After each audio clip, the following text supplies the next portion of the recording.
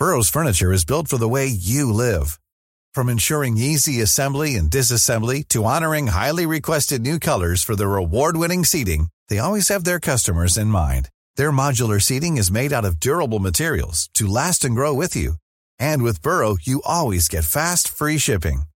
Get up to 60% off during Burrow's Memorial Day sale at burrow.com/ACAST. That's burrow.com/ACAST. burrow.com/ACAST.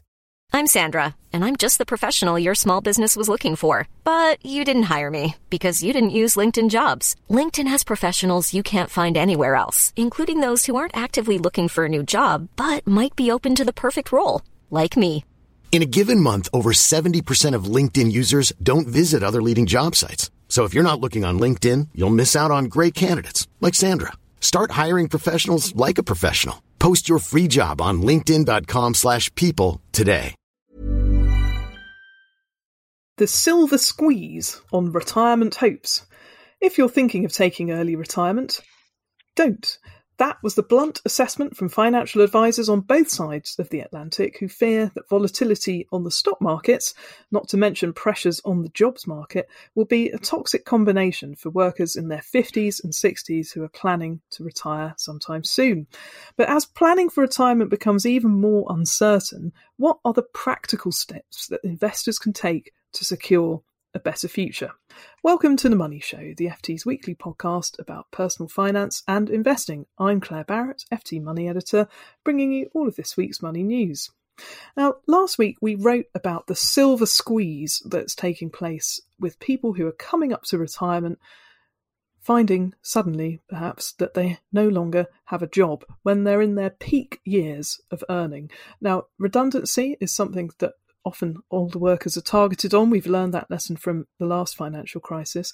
But at the same time, the need to save up more into your pensions and long-term investments has never been greater because of the effect that the coronavirus is likely to have on the short and medium-term outlook, at least for global growth. Now, joining me now is Madison Derbyshire, FT Money reporter, who has been writing all about this worrying trend. Good morning, Madison. Good morning, Claire. Now, we talk about this as a silver squeeze, but tell us about the things that advisors are telling you about what's happening. So the number one thing that I hear from advisors is that if you have the ability to keep working, you should keep working because nothing will improve your retirement outcome than working 1 or 2 more years in terms of your health and well-being as well as your financial position. Unfortunately, older workers are more likely than younger workers to lose their jobs in an economic contraction. They tend to be higher paid. They tend to be kind of perceived by employers as less productive. Ageism is very real. And then there's the fear component. A lot of older workers are starting to face having to go back to the office and be vulnerable to contracting coronavirus before there's a vaccine. So people are starting to wonder if it's even possible for them to go back to work. So older people, we are seeing over 55s losing their jobs at a much higher rate than under 55s. Unfortunately, if an older person loses their job unexpectedly, it is much more difficult to recover from the loss to their pensions that they've suffered in the current market. So some people might find themselves down 10%, some down 30%, depending on how much risk they had on. Some people could be looking at a much less secure financial position to ride out a much longer retirement.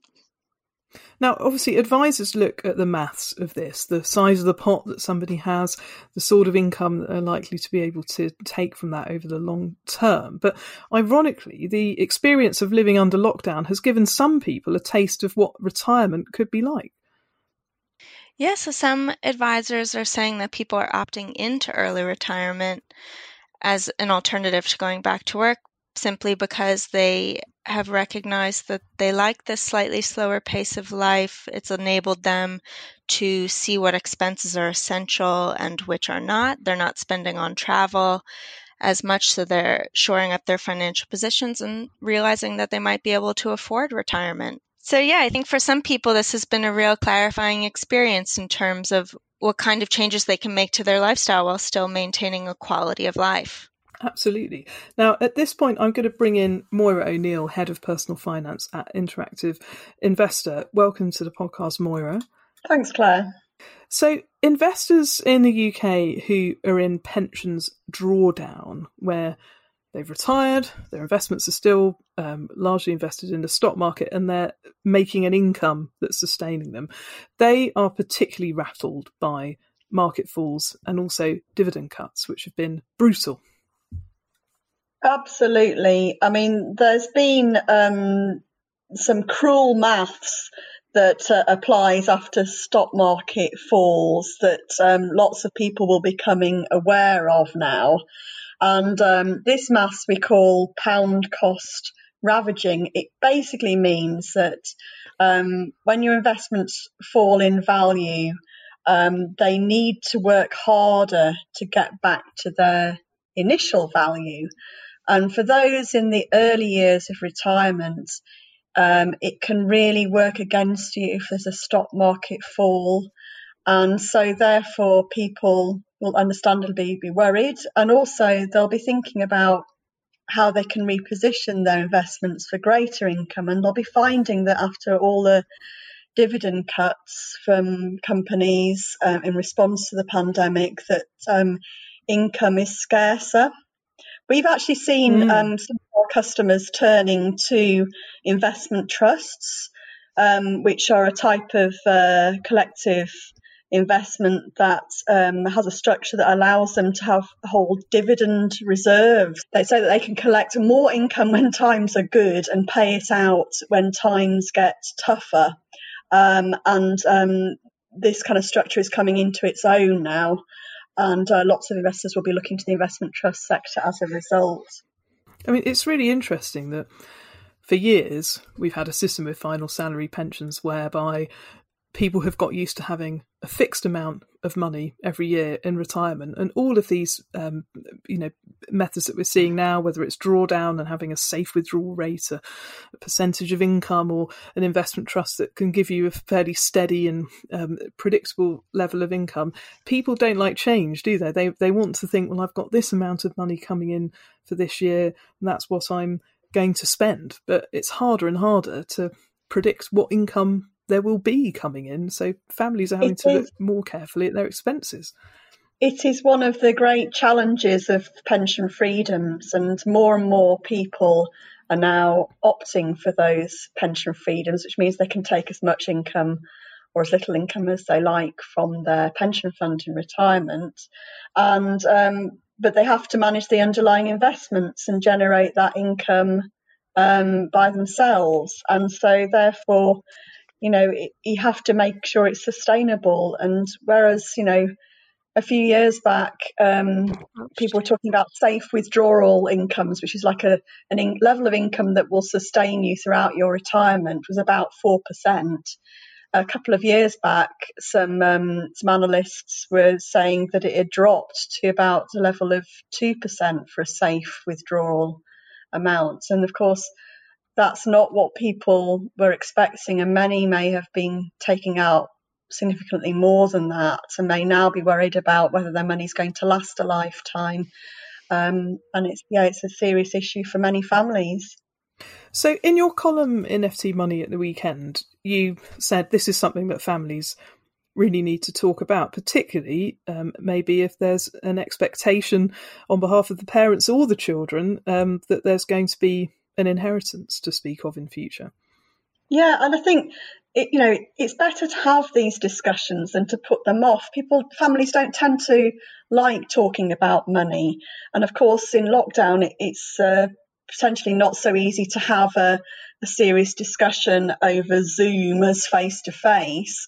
But I do think now that lockdown's eased a little and you might have further opportunities to chat to your family face to face, it's time to bite the bullet and have a discussion, whether it's about the bank of mum and dad shutting up shop, or stopping investing for the grandchildren, downsizing to a smaller property, or whatever's bothering you financially. It's better to get it out there with your trusted family or friends and have the conversation. And you may find that children or the friend or whatever who's going to be a beneficiary doesn't mind so much, offers support. They may even teach you to how to use apps or to budget or to reduce your bills, or they may even be a good sounding board for an investment strategy or ideas, and they may even be able to give you some ideas for setting up a hobby that generates extra income, or turning a hobby into income, or setting up a business on the side. So you just don't know what's going to come out of those conversations. And I think it's better just to get on and have them as a family. Well, good advice there, Moira. And I have to say, if anyone's been on Etsy, the crafting website recently, there are all kinds of people with sewing skills who are really raking it in, making face masks and selling them. So even in times of crisis, there are always opportunities. Now, a question for you both. I'll start with you, Madison. Obviously, the people who are listening to our podcast tend to be in their 30s and 40s. So if things are looking uncertain for those in their 50s and 60s, how does it bode for younger people? Well, it's going to be a challenge for a lot of younger people. The advice that I heard over and over again is plan to retire at 65, but don't save like it, because more than half of workers will have to retire before they're financially ready to do so because of illness or unexpected job loss. And people tend to backload their retirement savings, so they assume that their earning potential will be higher in their 50s and 60s, so they don't put as much away in their 30s and 40s. And so the advice that I hear is do the hardest thing to do, which is save aggressively as early as you can, so that you are financially prepared to retire early, and then you have the option to continue working. But the benefit schemes from the government and in the US, Social Security will be significantly less for the generation that is coming up. And so this next generation will be forced to bear the brunt of both market shocks going forward, but also living much longer. Okay, so aggressively save is Madison's advice. Moira, how about you? So I would add to that to make it regular and often. So to make it monthly and pay it out of your salary before you start spending. And I would also, if you're at all worried about the stock market, do look at a very long-term graph, because if you're younger, you do have time on your side. And even significant events in stock market history, such as the Great Depression and the financial crisis, can look like fairly small blips on that long graph. So I think we should take a bit of comfort from that. I would also say think about what you might regret financially in future. So lockdown has focused our attention on what really matters in our lives.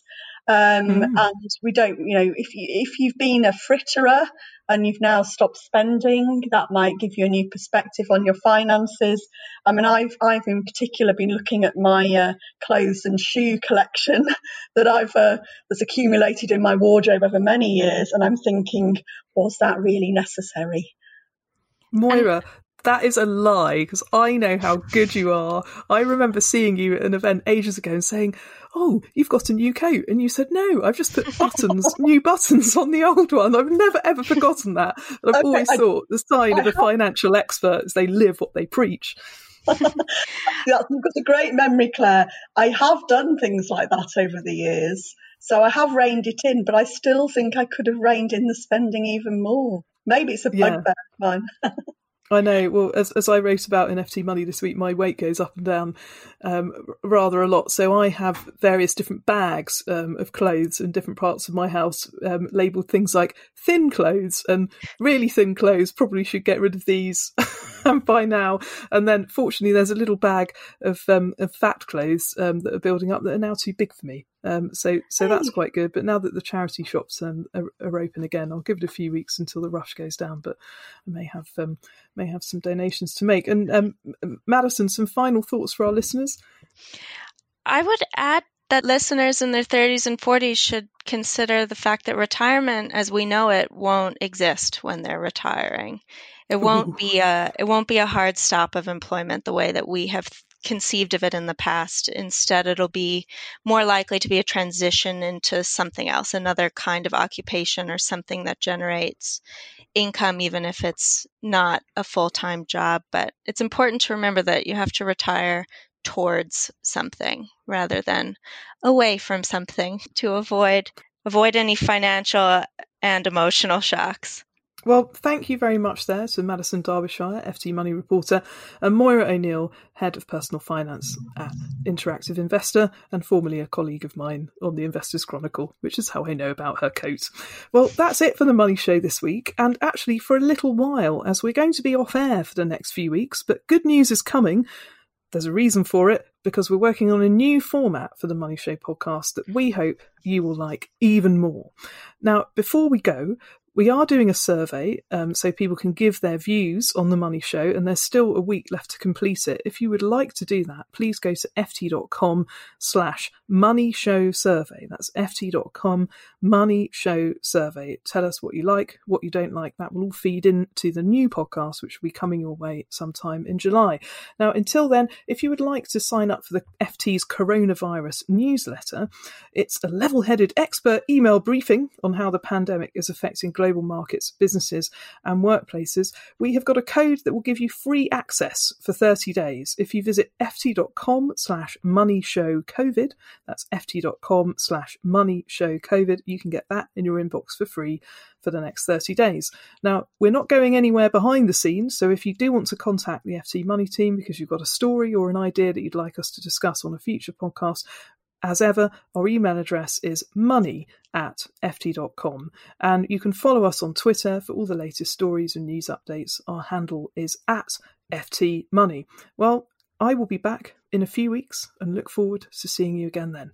Goodbye. Hey, it's Danny Pellegrino from Everything Iconic. Ready to upgrade your style game without blowing your budget? Check out Quince. They've got all the good stuff, shirts and polos, activewear, and fine leather goods, all at 50 to 80% less than other high-end brands. And the best part? They're all about safe, ethical, and responsible manufacturing. Get that luxury vibe without the luxury price tag. Hit up quince.com/upgrade for free shipping and 365-day returns on your next order. That's quince.com/upgrade.